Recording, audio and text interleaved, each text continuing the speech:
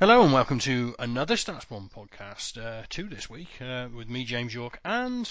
Ted Knutson. They're no longer going to believe our excuses about not having enough time to podcast because we've done it too often, too frequently in the summertime. Yeah, we are busy though. We have got lots to do, but we thought we'd get out there and do something. What did we do last time? We talked transfers.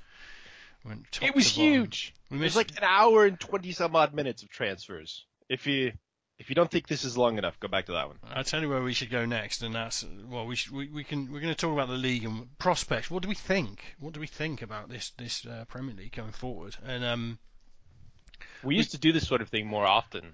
We give real predictions and break things down and tell people what was going to happen in the course of the Premier League season because we were professionals. And now we're professionals, but we don't really gamble. So yeah, I don't know. No, I don't. Barely at all now. Occasional recreational fun, but no. So we didn't quite get to Man City in the last podcast because it went on and on and on.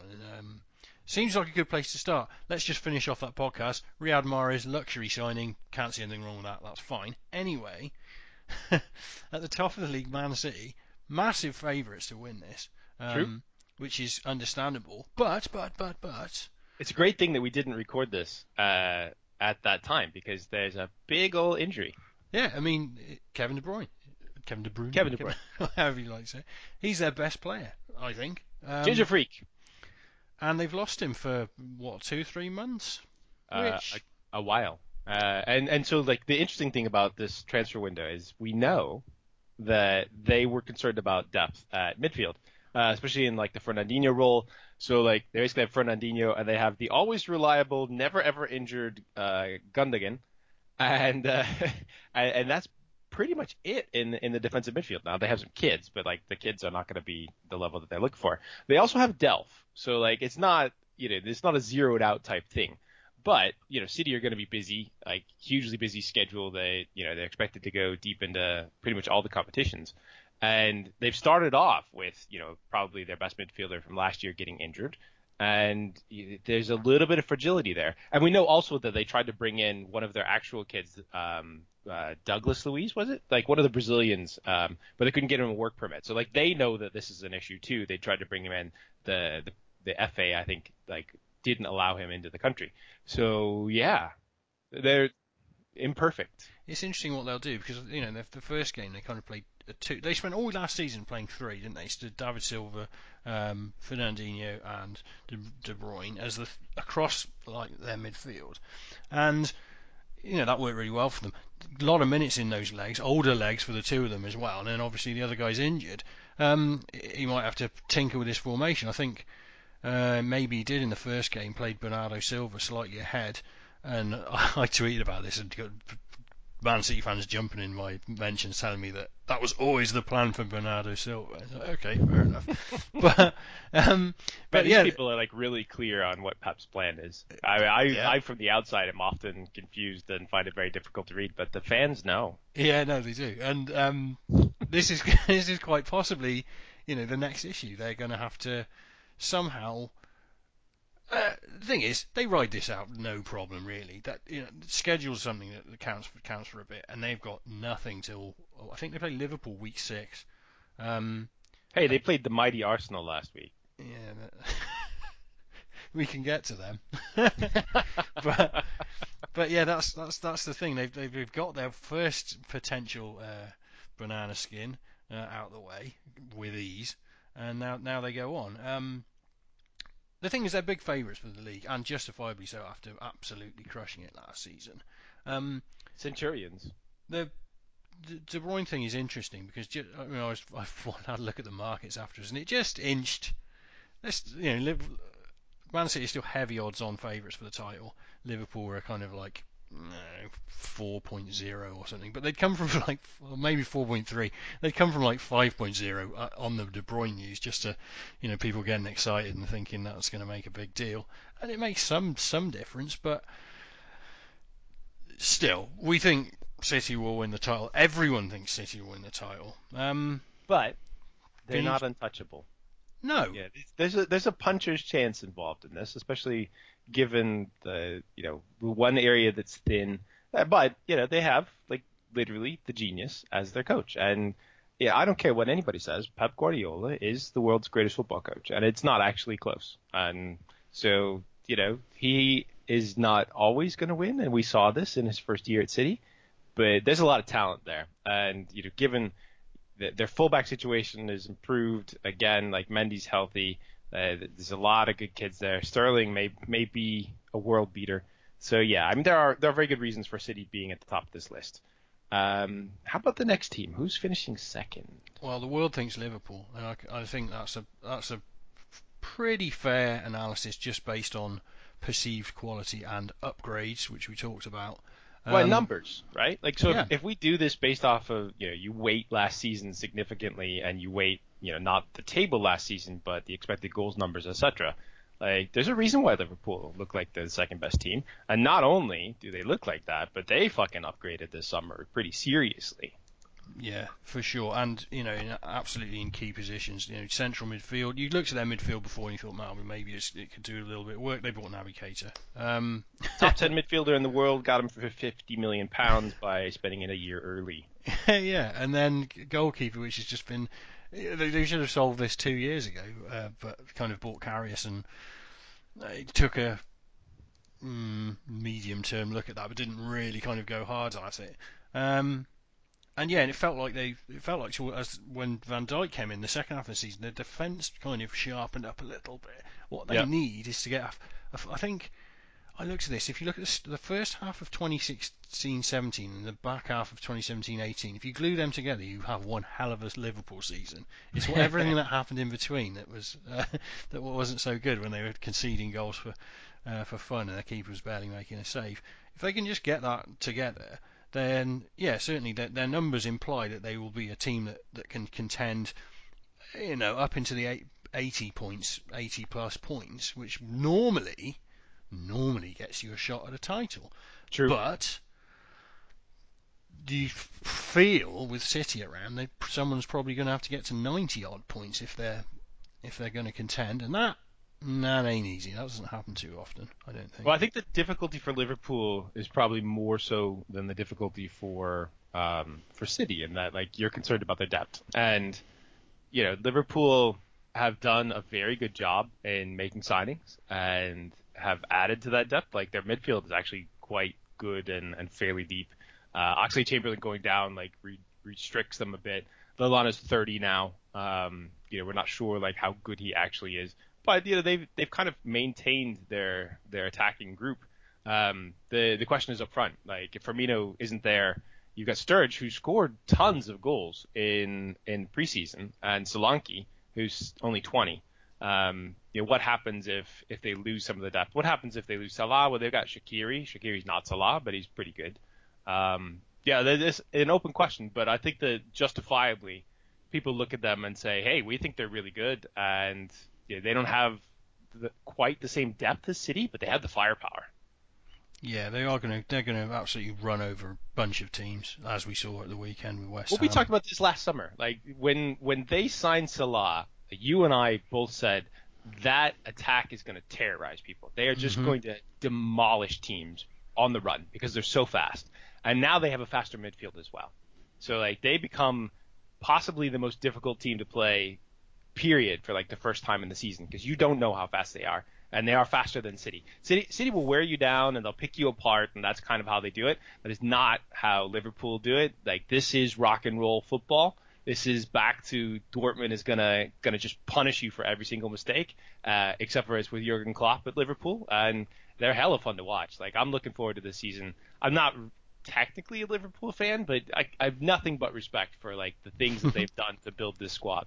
Yeah, exactly. I mean, they've brought a load of players that anyone who's spent any time around the numbers would happily sign off on, and you kind of root for that as well. Obviously, Naby, been your boy for a long time, you're going to be rooting for him to do well, and yeah, it's just nice. I personally always happy when stellar talents arrive in the league. Still waiting for my kits out there. Elston and Benji, like I'm supposed to have a Naby kit for myself and then some for the kids, Yeah, put in a little request there. Well, as a Twitter things that we're bringing up from locked accounts, mind you, but I'm calling them out here. Like you make the deal. You make the deal. So yeah, Liverpool, great to watch. Klopp is always interesting, and they're at a high. So enjoy yourselves. Right. So beyond that point, like who's the third best team? Now, if we just look at metrics from last season, Tottenham are the third best team, and they're not actually that far behind Liverpool, and profile quite similarly. Obviously, there's the big shadow of like they are homeless, which may or may not have any impact. I think that's a minor shadow. Yeah. I think there's a big shadow though. A little lack of signings or the decline of Kane? Which one do you want to go for? It's the second one. Oh, right. You go from having the best center forward in the league to having a guy who, after his injury, performed at half that rate. And he doesn't look like he's sharpened up over the summer because he did have the summer off. But to be fair, Spurs broke him. It wasn't England that broke him. Spurs are the ones that continue to play him. He doesn't look like he's recovered off of that injury to anywhere close to where he was. And the question then becomes like, how well will Spurs do with a half-fit Harry Kane, or even just like a half rate, like a slightly above average Harry Kane versus the rest of the forwards in the league? I'm sorry, James. I got to ask the hard questions here. Yeah, I kind of think they'll be fine, and I'm still not convinced that this Harry Kane thing is legit yet. Like, come back to me in a month if we're a month in and he's still like taking 2.5 shots a game or whatever it kind of went down to, then I'll start to concur that there may be issues around. We can ask. It's a probabilistic question. Like that's what you do at the beginning of the season, and that's what sort of makes me concerned. And given what I've seen so far across this entire period of time, including the World Cup, where he did score a bucket load of goals, but some of those were penalties. One's a lucky deflection. If you had to look at it, you'd say that was actually like a really lucky golden boot. And in fact, no one felt like he deserved it. They're just like, well, other people just didn't score as many goals. You've argued yourself out of that, Ted. So he clearly did deserve it. To be fair, Harry Kane felt he deserved it. He also felt he deserved the goals he didn't score. He was gutted. He didn't want to win the Golden Boot. He wanted to win the World Cup. Right attitude, Ted. This is the attitude of a man who can combat injury and get fit. Oh, I don't know. Yeah, it is a shadow at the moment. Are you saying that he's brave and passionate? He's very brave and he's very passionate, and that's he's got a lot of heart. That's why he hasn't missed.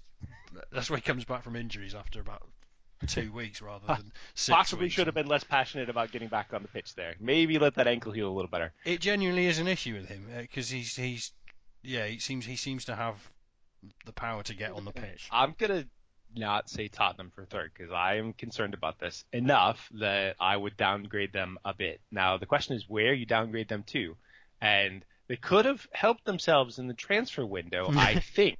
I don't think they were barred from signing anybody in some sort of weird, signed too many underage kids from Japan that you shouldn't have done so, like the Spanish clubs. Like, I think Tottenham weren't banned from signing anybody this window. You try building a stadium, Ted. When do you get time to sign players? I mean, it's just... that actually, so I thought about that. I think you and I have had, like, hive mind on a couple of things, but not talked about it, and then you tweeted the things there. Like, maybe Daniel Levy was just like literally so busy with the stadium stuff and overruns that they didn't have time to focus on this other bit, which doesn't really matter because Spurs were really good last year and they've got players that are still maturing and whatever. I don't know. Well, this is, the genuine issue around the club. Sesince Baldini left, like there isn't a guy doing Baldini's job. So unless you can't Levy doing it, I guess. Well, and not only that, but like there was a series of hires there. So there was Baldini, and then there was Mitchell. Mm-hmm. And then Rob McKenzie was also there. Mm-hmm. And then those guys all poofed, right? Mm-hmm. And they poofed at the same time. So, yeah, I guess they've hired some people, but there's very little transparency to what happens at Spurs anyway. Yeah. But having seen like the Arsene Wenger era and know some stuff from behind the scenes there, one guy really can hold up all of this. And if Levy's focus was elsewhere, then, it is kind of a big deal. I mean, I don't think anyone would actively choose not to make signings or to turn over some squad elements. Like, it is a normal thing. So unless you felt you were perfect, and City didn't feel they were perfect after last season, then, maybe, it's just weird. That's all. Yeah, it's a fair comment. Like, you've only so many hours in a day. Maybe, you're not building a stadium. You spend all day looking for transfers and working that out. If you're spending half your day, 3/4 of your day doing stadium stuff, transfers kind of fall down the pecking order a little bit. And if Pochettino was just like, well, I'll make do, I'll be fine, then here we are. Anyway, so I still think Tottenham are good for top four, mainly because of gaps in other teams. I don't have them third. That's my thing. I don't have them third. All right then. Who do you have third, Ted? Now this is tricky, but I think Chelsea come back to third. I do, actually. I think I've that squad is really good. It's quite deep. It's got all over the pitch. They've got players. They've got a lot to choose from. I've written something for the Ringer actually this week that's probably going to go out today, and it meant I looked at Chelsea and it was like, right. Somehow they've bought like 10 players in the last 3 windows for over £15 million. They, at one point depth was an issue. It's not an issue now. Yeah. Like the starting 11 is a bit of an issue. The fullbacks are a bit of an issue, but we're looking at total talent on there and good coaching talent as well. Like Sarri has proven his ability in that way. There is firepower. People are like, who's going to score the goals? Well, I mean, they score goals, and now N'Golo Kante scored goals now, so they may get goals from all sorts of places that you don't necessarily expect in the past, but there's a lot of talent on there. We did have a piece this week on their new goalkeeper recruit, and I think there's a good time to kind of delve into this in a lot of ways. So we're going to tangent a bit. We did this huge transfer podcast, we talked about all sorts of stuff back there. Feel free to go back to listen on all the transfer stuff. But like goalkeeper analytics is a new frontier. And you and I, who've been close to the data for a good long time, like how did you feel about goalkeeper analytics, 6 months ago? Well, yeah, it's still tough. I mean, people have kind of got to a point where, try not to use XG, use like XG2 or whatever you like to call it, post-shot kind of models to get a start. But then it kind of dried up a little bit, didn't it? Really, people didn't really evaluate things that much further than that.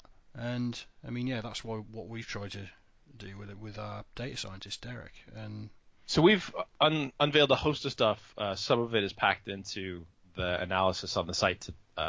Came up yesterday for Kepa Arrizabalaga, the long good. name. Maybe. Yeah, maybe. And some of it is like vaguely traditional, but an awful lot of it is new stuff. New stuff that's only possible because of the data that we've added, which includes like goalkeeper locations on shots. So there are people. The article concludes effectively that he's average. But he's average with a £71 million price tag, which is not where you want to be. And I don't think there's any real question that this was kind of a panic buy. But like the other question is like, why do you think he's average, and what is he average at? And so it's not just about the shot stopping. You're trying to profile the overall strengths and weaknesses of this guy. Derek. To be fair to Chelsea, they've been good at finding keepers for a long period of time. They've had a number of quite good keepers. How good you think Courtois actually is slightly divisive, which is intriguing. He's great at Atletico Madrid, but most keepers are great at Atletico Madrid. Like most keepers seem to be great at Burnley. So, how much do you credit that? He was fine at Chelsea, did win a title, but how good is he really? So some people were saying that they think that Chelsea bought him at 23, so they think that he's going to develop and he's got time and he's young. And the fact of the matter is we don't know. We have no idea how goalkeepers develop and what the age curve looks like because we never had this data before. And I'm not going to assume that anybody else knows this either. Like there might, Liverpool might know this. They've had tracking data for like 3-4 years. Arsenal might know this. They've had tracking data for a good long time. They probably had like the locational information as well. I don't think that evaluating goalkeepers via data is the be-all and end-all. I think that it does help an awful lot, like with center backs, to be able to profile them and find some of the guys that we think are pretty good, and then to scout them on top of that. And if you find a guy that you think is like largely average and pay a big fee for him, there's probably an issue with that. So I think that's it, isn't it? I mean, like judging from the work that Derek's done on this, like Kepa wouldn't probably make a short list of like keepers that you then go and then go and scout. I mean, he might, but like you just expect to see something in amongst the data that makes you say like, yeah, right, like that guy because of this reason, and he just couldn't find anything, and he did. Bless him, he looked hard. Sam Gregory asked me about passing model information and kind of the older style passing model that we had, and I have a lot of uncomfortable thoughts about goalkeepers and passing models, because if you don't have pressure information inside of it, you have no real idea as to whether they're passing into pressure or making easy passes, right? And especially for good teams, like that becomes complicated. It's hard is basically my answer. But I think that with this package of information, we're making strides, and I also think that given the history that we've seen of our ability to kind of move the football world forward, I think that this will start to change how teams evaluate goalkeepers over the coming years. And it might not be immediate, but if you've got tracking data, you can evaluate them better internally. And then if you've got our data, then you can go out into the world and do it on 20 or 30 leagues and try and find those unpolished gems that you can get for 2 million or 10 million as opposed to paying 71. And that's kind of the next step here. So we think Chelsea's really good. I think they finished third. Less sold on their goalkeeper, but even if he's average, there's still a lot of really good talent in that squad. I mean, I came into this podcast thinking like, I'm not just going to think of this league as last year's XG table. I'm going to try and be creative because we've seen a lot of predictions about plays, and a lot of them look like last year's XG table. That's fine. There's value in that. There's a lot of value in that. But it's not impossible to me that Chelsea and Liverpool and Man City end up closer together than the kind of general consensus. I mean, we've seen surprises in this league. God damn, we've seen surprises. But Chelsea's absolute best could be really very good, and if they've got the talent, they're gonna be an entertaining attacking team now. I think they've got four of the big six, four of the five main rivals all at home in the first half of the season. So I think they only travelled to Tottenham, if Tottenham have even gone home by then. So there's little things like that are just set up that make you think that like Chelsea could have like a really solid run at this, at the start of the season. And it was only really, I think, was it mid to late season last year? Kind of mid-season they kind of wobbled and went a bit off kilter. I mean, they had problems all year, but absolute best case scenario Chelsea in this league this year. It could be pretty good, so we'll see. We'll see, exactly. Anyway, so how can we be defining a top four and completely abandoning last year's second place team, Man United? Well, that's where XG comes into play, doesn't it? Well, yeah. That's where you're like the numbers are seriously down on Manchester United, and even on our data, they're pretty seriously down. David De Gea again in the first weekend. He's a miracle worker outside of Spain. What do you think? Well, and Mourinho year 3, which is always catastrophic now. It's not even like a down year. It's catastrophic every time that there's a year 3. There's too many weird noises coming out of the club really to feel confident about how they progress. I mean, if they just match their general performances from last season, then it's very unlikely they're going to get 81 points again. They're probably going to land up down on 70 points or something, which then puts them 4th, 5th, and pressure and problems, and if they didn't resolve things in defence. I remember looking at their defence last year. It was one of those daft, they were playing a Tottenham, I think it was, and it was like pick a team out of these two squads, and it was like, I don't want any of these United defenders. I don't want any of them. I think Eric Bailly's quite good, but it just feels like they still lack the top class defenders that they had in their past, and I can see why Mourinho was quite adamantly still pursuing defenders and wanting to strengthen in that area of the pitch, because it still feels like they're just not quite there. Yeah, you want to root against Mourinho and sort of like justify the fact that like he's a jerk, but like here he has a point, and it's a pretty valid point. United, if your defense isn't great, then your midfield has to absorb all the blow. And United do have a good midfield. I don't know anything about Fred. That's why we didn't really profile him at all. No data on Ukraine. Like, even if we did have it, like, adaptation to this league from Ukraine, like, good luck. If you think that there's an exchange rate or you know what it is, like, well, it's a pretty small sample size. So yeah, good. It's like Willian. That's it. No, it's not just Willian, right? Like, well, you have Bernard now.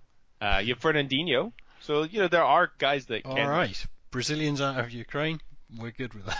There are a lot of good Brazilians that go to Shakhtar. There's a pipeline true. of them. I hear the climate is very different. Other than that, I know nothing. So yeah, like the combination of numbers and uncertainty and defensive frailty and the fact that you know that there's already a war behind the scenes because basically Ed Woodward briefed the giant journalists that are connected to Man United about this summer and why these things happen. How on earth would a journalist know that a Man United executive had breakfast with a Real Madrid executive? Yeah. That was the best bit of that to me. It was like, this very is detailed. Well, yeah. I mean, there are things, right? Like, there's things that journalists dig up on their own, and there are things that are called briefings. And briefings are much more transparent than they've ever been before. Used to be like, oh, this person's so connected, they've got this information. And now you're like, these four people have exactly the same information. Clearly someone is telling. And Arsenal are really bad at briefing as well. Like, it just happens regularly. So yeah, the question is, where are United going to finish? And I think the answer that we're both coming to is it ain't fourth.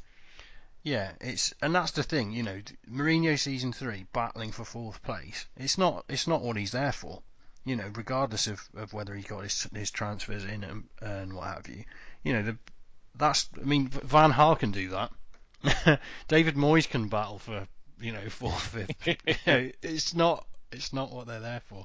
So, and when you're a serial winner and you style yourself as Mourinho has, then you have to be competing at least towards the top of the table.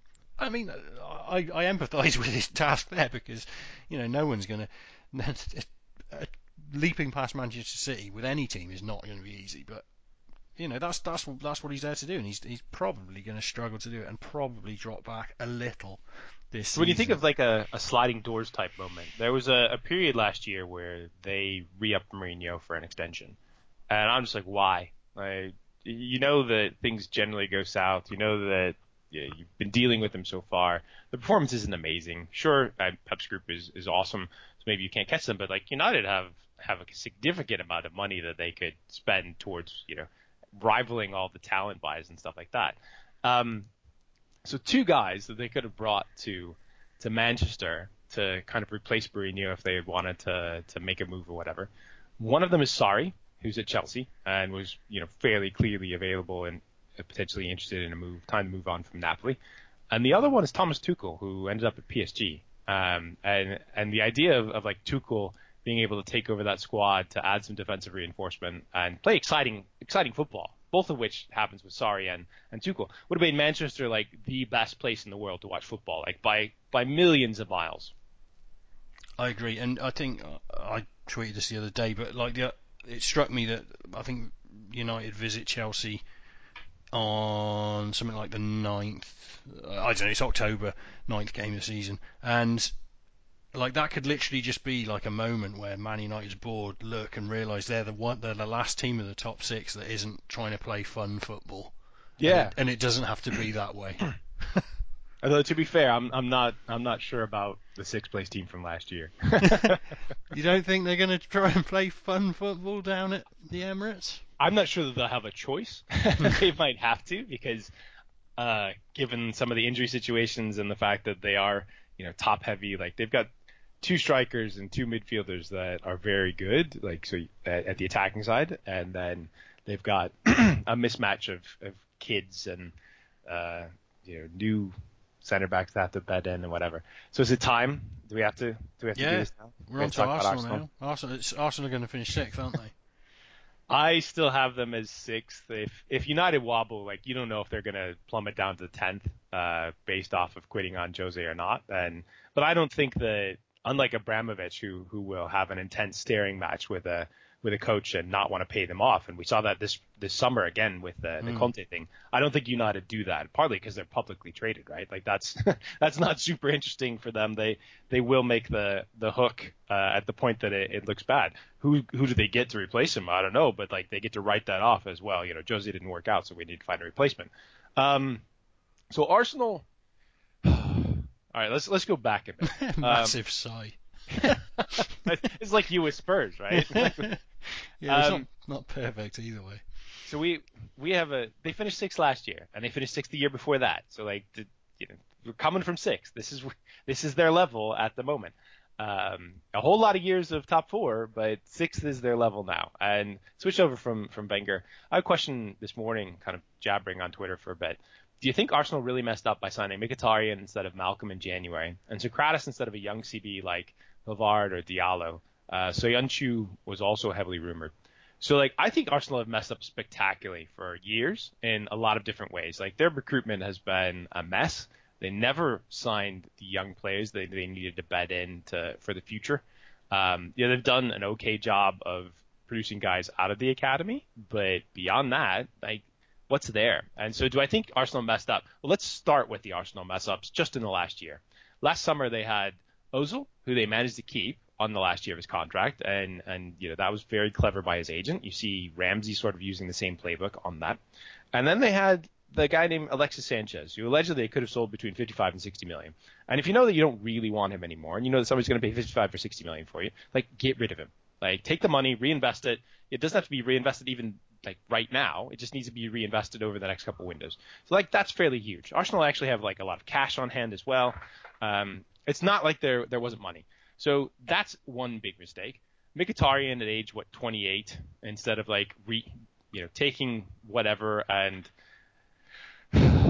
moving Sanchez, like that's a huge mistake as well. So like we got Mkhitaryan here, he's probably pretty good. You got a swap deal for Alexis Sanchez. I like Mkhitaryan. I don't think that he was in need though.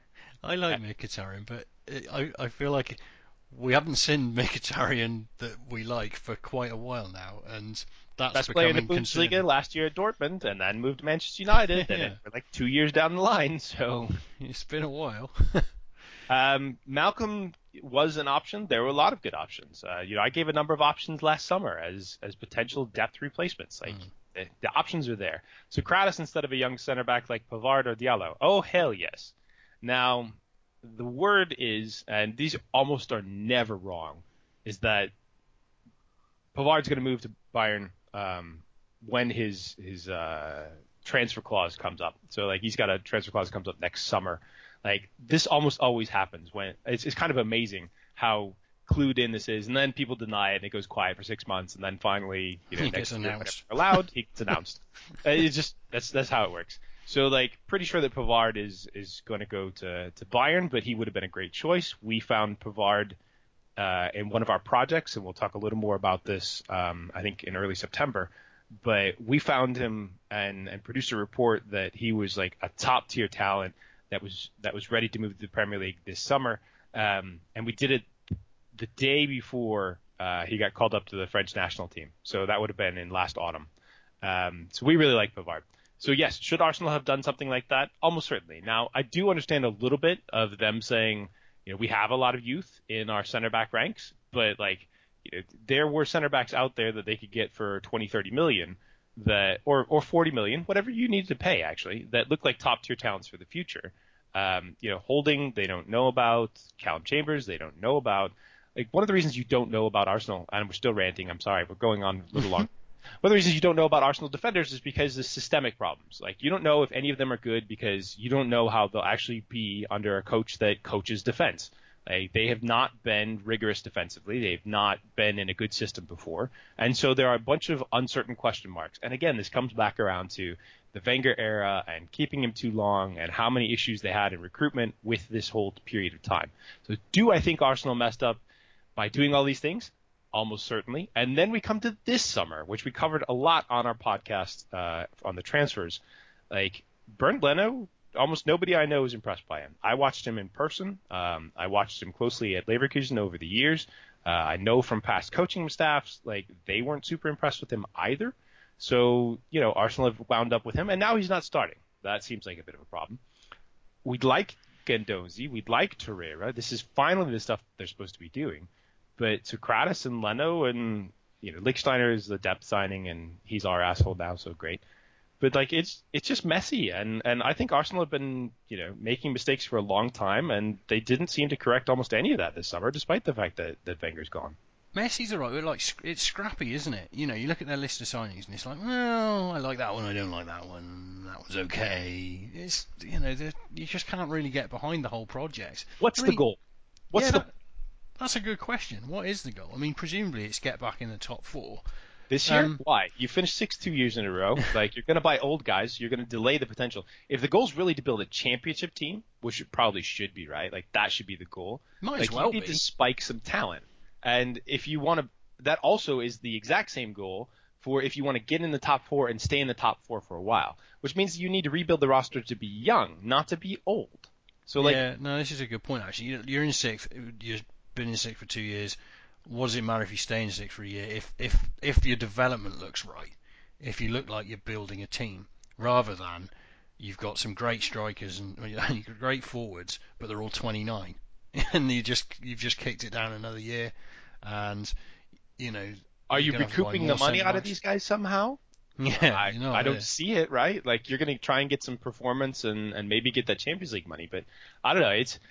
I feel like now the top tier teams that are not City and probably United because they could just spend infinite, like they need to do a little more like the NBA and they need to build for the future, and you need a cadre of guys that are really elite that can peak. So you need to take a little bit of risk there, and they could finish 6th and be young. And that would be great because then maybe next year they finish 3rd and are young. And maybe the year after that they finished, 2nd or 1st and are peak, and like that's perfect. So Barcelona pays 150 million. This is what Tottenham and Liverpool have done, isn't it? Yeah. They might not have the money of Chelsea. I mean, Liverpool got plenty of money, but they might not have the money of Chelsea or Man City or even Man United. But they've like committed to a project and worked it out over multiple transfer windows, over multiple seasons. Even City, when they, what are City signings in Mara's a little bit older, but they signed a bunch of players at the right end of the age curve after going about it the wrong way and signing a bunch that were kind of win now players, 3 or 4 years ago. But even City, who had like pretty much shown you how to do it. There are clubs out there showing you how to do it. Arsenal, why don't you go and do it? I just hate this perpetual sort of 3rd to 6th limbo that they put themselves in. Like, if you're gonna finish 6th, finish 6th, but like finish it with some hope. Build for the future. Don't be old and then we'll get a real plan next year. So are they gonna finish 6th? Is that what I'm looking at? Probably 5th or 6th. Because we don't know about United. Anything could happen, yeah. Right, we've done the top 6. That's good. So I have Spurs 4th-ish, and you have them 3rd-ish, and we have United 5.5 and Arsenal 5.75, I guess. Yeah, as time's gone on, the more I've thought and had to like consider this league, the more high on Chelsea I am. But yeah, we'll see. High on Chelsea. That sounds like a good night out. Expensive night out, maybe, but anyway. So we have an option here. The path is going to lead us one of 2 directions. One is we talk about the bottom of the table, and we switch on to say who's going to get relegated, which is incredibly hard. Cardiff. Or we can... Okay, that one's good. Or we can talk about the 7thest of 7th teams ever. We can do either. We'll get to both, even if we have to rattle through it a bit. I defer to you, good sir. You deferred to me last time around. Let's go to the 7th bit because I have fewer notes on that. Okay, go right ahead. Everton finished 7th, don't they? Because they always finish 7th, except for last season. Right, Burnley. Will Burnley finish 7th again? No. They could conceivably finish in the top 10 again, though, if they just kind of did similar. And how long's this European run going to last? That's a good question, right? Yeah, they accidentally got through last night, didn't they? So that's an issue.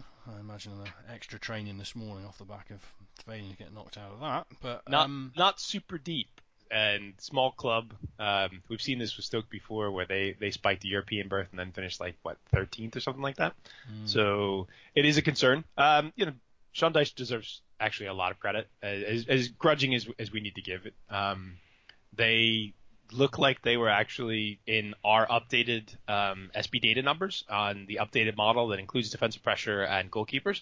They were actually, a valid choice to be in that sort of 7th to 10th range. So, we think that they're legit in that period.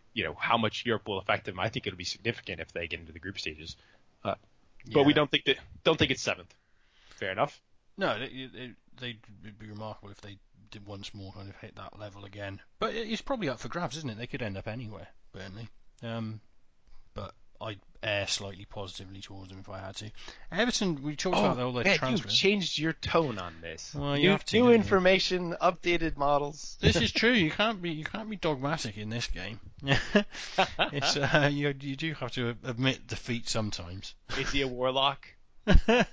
Probably, yeah, that could be it. He's got into my soul and changed me. So 7th, I think, has 4 candidates. Should we talk about the primary 4? Go on then. Who are your four candidates? Everton. Yeah. Leicester. Yeah. Wolves. Yeah. Fulham. Right. Now, 2 of those are promoted teams. I don't think Palace get there. I think Palace just don't have the depth to make that long a run. I wouldn't say, I wouldn't. Just a quick cast my over league. I wouldn't fancy anyone else to get in there for various reasons that we probably discussed in relation to the Fighting Eddie Howe's. Nah, not for me. No, defense is crap. Still. Okay, sure. So of those 4, let's narrow it down. Like, who do you have leans on? Who's finishing at the top of that lot, or who do you just want to exclude? Like, no, I think that's unlikely. I think I can't remember which one of Fulham or Wolves I was less intrigued. I think Wolves don't have the depth to go like deep and challenge late. So to me, Wolves' ceiling's probably 10th, and that'd probably be really good. But that's not a hard and fast principle behind it. But possibly the same with Fulham. I don't know. Everyone seems to think they're going to, they've spent money, they've got good players, both these teams, and they're going to like hit the Premier League hard and go zooming up the table. And outside the top 6, there is a huge opportunity for anyone to get their shit together and just be the 7th best team. I don't know. It's still not easy to come up from the Championship and do anything more than land yourself 10th to 13th. I think you got fewer games though, so that's nice. You get a chance to rest. True. Like, if you've got a good starting 11, you probably get a bit more out of them. So I did a poll on this a couple weeks ago. Everton, Wolves, and Fulham, and who's going to finish top of that lot. And 56% actually said either Wolves or Fulham, which I thought was intriguing. Part of that's based on Everton's mess last year. I don't think there's a lot of uncertainty about Marco Silva. He had a good start with Watford before. Everton have some talent, but if I'm looking at the most talented of that group, I think that it's Fulham. Right. I think that Fulham have the most pieces to be able to do it, and also only the 38 games. So basically, I have Fulham and then just like a slight bit ahead of that, and then I have Wolves and Everton like basically dead even, and part of that's like the uncertainty, but also part of it is like I think Wolves have multiple Champions League talents that they brought in. They're young, but those guys already ground through the Championship for a year, so like we'll see what they can do. That's me. Yeah, I know. You should go and look at the markets. You might look at that. I used to do that pretty regularly. I just looked at it. Fulham quite a big price actually. It goes Everton, Wolves, Leicester, and then others. So So of that lot, I have Fulham and Leicester at the top of it, and then Everton, Wolves a bit lower. And I'm not impressed by Everton. Like, I think that their recruitment was messy this year. Recruitment was actively bad last year. They got a big hole that they got to dig out of. Now, they might have a whole lot of Usmanov money that allow them to do that, and so be it. He's been looking to be able to fire massive bullets like for ages, and he's kind of stuck in Arsenal. So if he brings the 10th richest person in the UK or something like that over to Everton, they could have we could end up with a real top 7 that interchanges as opposed to just 6. Yeah, true. I mean, I think that's the thing, isn't it? You feel like Everton organised, say 3 years down the line with a strategy, could make that transition to kind of like grab onto the heels of Arsenal and mirror it to Imagine the them. Liverpool derbies. It could be a lot of fun. I think Leicester missed an opportunity last year to really kind of like cement themselves as slightly superior to your average 7th to 10th team. I think they went through a kind of funny run where they you felt like they had opportunities to exceed Burnley, and they patently didn't by the end of it. You wonder if that's partly to do with Puel's kind of style, which is more stoic than thrilling. And Kelechi started, by the way. yeah, That was like an exciting sign. So it'd be nice for interesting. him to come good. Sure. Well, I was kind of looking at that sort of like lineup that they played, and Chilwell started. He's 21. Damari Gray started 22. Harry Maguire 25. Kelechi 21, and Didi 21. Ricardo Pereira, who I thought Spurs should have signed last year. I thought Spurs should have signed this summer. 24. Amarte 23 made a mistake. James Maddison 21.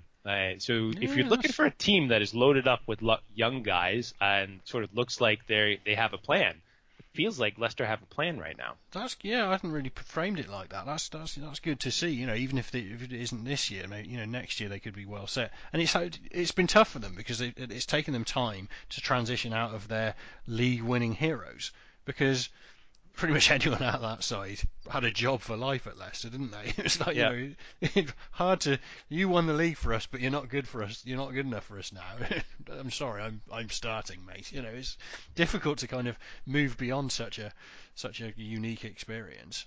But yeah, they've slowly probably done a fair job of kind of retooling for a future, and they are stable. There's no denying it. They're entirely stable within this league now. They're possibly as much as anyone. They're reliably the team that's going to be 7th to 10th. So we've covered 7th to 10th now. I think we have no choice but to go down to the bottom. Who comes 7th then? No, I'm not going to say this. I still think Everton will, just because I think a little bit more organisation. They came 8th with 2 months of Koeman falling in a hole. So and then the most boring ever, Sam Allardyce. You haven't got to steer much of a path to kind of lift that up one notch. I'm going to stick and not believe in Everton enough to put them 7th. I kind of have, say, Fulham, Leicester, then Everton, Wolves. Okay. And I'm not even sure about Wolves. So. Right, and what have we got next? The bottom. Right, now, here's the thing. I mean, the world thinks Cardiff's going to go down, which is entirely logical. Unless Neil Warnock is Sean Dyche in disguise. I was looking at schedules for a few of the contenders, just to get a kind of idea. Cardiff, week 5, they play Arsenal. Week 6, they play Chelsea. Week 7, they play City. Week 9, they play Tottenham. Week 11, they play Liverpool. Well, that's an easy run. And 3 of those games are away. It's like, oh man, not that these things are fixed in their influence, but you want to get a fast start. You want to get some points on the board. If you're getting this towards Christmas and you've just been mercilessly beaten by some of the league's best teams, then it can be quite hard to yoink yourself out of that. So now the good part is that most of those teams will have European ties, so they won't necessarily be unwinnable. But yeah. So anyway, let's just say we're pretty sure Cardiff are going to get relegated. Not 100%. Things happen. Premier League has a lot of variance. They can stay up. Who are the next two though? This is hard. Yeah. My list was Huddersfield, Brighton. I think people are underrating Watford. Watford, who just land themselves safe in the first half of the season every year. Underrating that they'll be good, or underrating that they might go down? Sorry, underrating that they might be fine. The market seems to think that they're not fine, and I just got that feeling that they'll probably limp to 28 points by January and then win 3 games for the rest of the season. So because that happens every year. So the interesting thing about the championship last year is that the three best teams went up. Like very clearly in terms of like the gambling models, the three best teams were the ones that got promoted. Villa were probably fourth, but like the way that Fulham ran towards the end of the year, and they've done this twice now. Like I don't know if it's like a physical conditioning program or whatever, but like Djukanovic just seems to the second half of the season they crush and they become unstoppable, at least in that league. But in the Premier League, the three worst teams didn't really go down. Like West Brom weren't that bad. It was just they had they just couldn't buy a win, could they? That was the problem. It was partly that. It felt like they kind of quit on both Pards, for yeah. sure. I mean, everybody quits on Pards. And Pulis, had that weird thing where he really didn't want to be there, new Chinese owners, etc. But like West Brom probably weren't the worst of that lot. They finished the worst. Stoke were, but Stoke looked like they were too good. Like I kept saying this, I was wrong. I thought their squad was too good to go down. They went down. And then Swansea were the third of that lot. And Swansea felt like a team that needed to be relegated a couple times over the last couple of years. So like Swansea made sense, but Stoke and West Brom, and West Brom in particular. So then you look at it, and the teams that were above them that managed to stay up, like Southampton on 36, Huddersfield on 37, and part of that was some good results against big teams. Brighton on 40, Watford 41 after the era where they just couldn't buy wins when they got rid of Silva.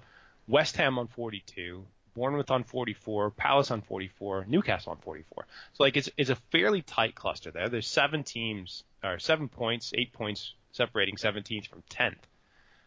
Of that lot, Huddersfield probably, but like Hughes is at Southampton, and that Stoke performance came under Hughes, so they're not secure at all. And their recruitment, we looked at it in the other pod, and it isn't like, oh yeah, they've solidified themselves. So like Huddersfield and Southampton are might be where they deserved last year, and because the good teams for the championship came up, because mostly the bad teams went down, like they need to be worried. What do you think? Yeah, I think yeah, it's not an answer. Come on. Yeah, Huddersfield definitely are at risk. Brighton may have made enough signings just to keep their noses over the wire, so to speak. And I think isn't exactly inspiring as a manager, right? Like so, Houghton has had a number of seasons that have been like exactly this. He's apparently a wonderful guy and a great man, but he's not like a tactical innovator. You don't feel like he's going to drive them up the table at all. So they're mostly driven by their team quality and trying to play defensively solid football. I'll have a look. I mean, Bournemouth are a team that I think will one day fight for relegation and then have problems. It might not be this season, and a very small factor. Again, I was looking at schedules again. Like they haven't got a tough start at all. They only played Chelsea in their first 10 games out of the big teams. So, like Bournemouth have a real opportunity to just put a little bit of distance between themselves and the rest of the league early on this season. Whereas others like Brighton, I think Brighton have got batches. They've got Brighton and Huddersfield both play like 4 of the big teams in the first 10. So, for both of them, their points are going to be hardest to get, at least to start with. And again, it's how these things shape up. If you have a bad start, if you get 2 wins out of your first 10 games and you're at the bottom, these soft factors come in, don't they? They do. Motivating your team when you've failed to motivate your team. Sure, somebody jettisons a manager and it makes no difference, and you have to try and learn new stuff, and it gets mad. It's tricky. We can speculate a lot, but I think what was it last season? Yeah, you look at this season, you think, oh, these managers, these teams, and it was what was it? It was only one team. I think only the promoted teams in the top 6 were the only teams not to get rid of managers. Maybe one other team, I can't remember who it was, but it was a funny thing I spotted halfway. Oh, Sean Dyche, of course. Right. Every other team ditched a manager at some point, and so it's like, well, that's like. I mean, it's only half the league, but it's all of these teams that are in the mix that weren't the promoted teams. So West Ham feels safe though, right? You feel like that they should be. Yeah. How about Newcastle? With all the unrest up there, do you think Newcastle are safe? It's all about whether Benitez stays. If he doesn't, then I think they're at big risk of like. If for some reason he just hits the wall and thinks I cannot be bothered with this anymore, which isn't impossible, sure. then stabilising Newcastle would not be an enviable task at all, and they could end up right in the mix for sure. Yeah, none of these teams really from 10th down is, unerringly safe this season. Palace? We saw them. Well, maybe Palace. Maybe Palace. I think Palace would be fine because Palace they looked were like okay. especially like well, actually for most of the season, like Palace looked like probably the seventh, eighth best team in the league. Like they were really, really good. And the numbers guys were saying this the entire time. Yeah. So like there was like a really crazy period of variance at the beginning of the season, and then they performed basically as the numbers expected the rest of the year. And people were like, well, it's all Royce. I'm like, yeah. Yeah, exactly, and that's the thing. If they'd have just gained normal points during that first 6 or 7 weeks of the season, they'd have been right on the tails of Burnley probably, and wouldn't even be batting an eyelid, and you'd be probably talking about them as quite a success story. I mean, Roy can deserve a little bit of credit for stabilising them and keeping that ship running when it looked as though it was about to go aground. But yeah, I mean, we learned last season, didn't we? Like West Brom and Stoke had been stoic and reliable Premier League teams for some seasons. Swansea had also, but had flirted with relegation. They all went. So, any teams like something like Southampton, who obviously hit the kind of the bottom of their expectation yet last season. Those are the type of seasons that Swansea were having, and then it finally bit them and they went down. So Yep. Yep. All right, so we gotta put you on the spot here. I need two. Which you only two? want two. You only want two teams. Oh, to go with Well, Cardiff. okay, Cardiff. All right, Huddersfield and I was going to say Swansea then, but no, that's not. Already happened. Swansea and this is no, yeah. So Huddersfield, Cardiff, and just for novelty's sake, I'm going to say Bournemouth. Wow. I was not expecting that. And yourself? They started out with They started out with a win. They're +2 in goal difference. I know. So Cardiff, Huddersfield. Sorry, Huddersfield. And I have Southampton. It's the third one's hard, isn't it? I do not believe in Mark Hughes. Like. Man. And I could be totally wrong about that. Like, I think Southampton have done a decent job on their plan, and this is a very tough choice. Like, if you told me Southampton and Brighton, we're going to be half a point different, I'd say, yeah, sure, I believe that. And so, like, you're choosing it's a choice that has almost nothing in it. West Ham started out like with a four goal loss though, so like our our perception that they're totally safe. It does mean that they're going to play better than they did against Liverpool. Yeah, it is only based on presuming that these players will gel and Pellegrini will be fine. And well, you'd hope he would be. Anyway, well, the 17th, the 17th of the month. The loans that need to go out of some of these squads are stupefying, or the sales. Like who somebody behind the scenes got to be like desperately moving players at Everton and West Ham, and yeah. Yeah, especially Everton. My God, have they got some players? They could start a second team. Literally entering a league with all the pros they've got. We might have to discount their PL2 performance this year. Yeah, win it by miles. Right. Anything else you're looking forward to this year? What's happening? Spain's starting soon, isn't it? Yeah. And we've got last year's data, haven't we? Now, woohoo, which is fun. So we might have a bit of content on Spain coming up on the site soon. And of course, we'll be collecting as it goes along. So yeah, I haven't got any other announcements. You, Ted? No announcements. I think this season's pretty exciting. I'm obviously looking forward to seeing what Navigator does in this league. Also Fabinho, I think that was like a good signing for them. The relegation stuff I think is actually incredibly exciting. And it's weird. We talk about like the top teams and they're the most popular, but if you follow the league, like the fact that it feels like there's a ton of parity towards the bottom half and even into the relegation zone, like that's exciting. And also like those teams can all beat the top teams, like depending on what week it is. So it didn't happen as much last year, but the top teams are often vulnerable. Some of them every single year feel like they're more vulnerable than they used to be. And remember, it didn't used to be a top 6; it used to be a top 4. So it's incredibly quick. We feel so very normal to talk of this big six in this league, and 2 seasons ago Leicester beat them all. So yeah, I mean that's again like something I said. I don't think I was nearly as contrary as I wanted to be in this podcast, but the idea that last year's XG table will line up the next year. There's way more going on than that, and that's why we all keep interested. Numbers fans or not, that's why everyone keeps interested in this league, because you never know what's coming next. Well, that's us. We 2 podcasts this week, kind of covered the whole summer. It's going to be a really exciting season. And if you get bored with the Premier League, the Championship is at least as exciting, if not more so. Okay then, cheerio. Take care.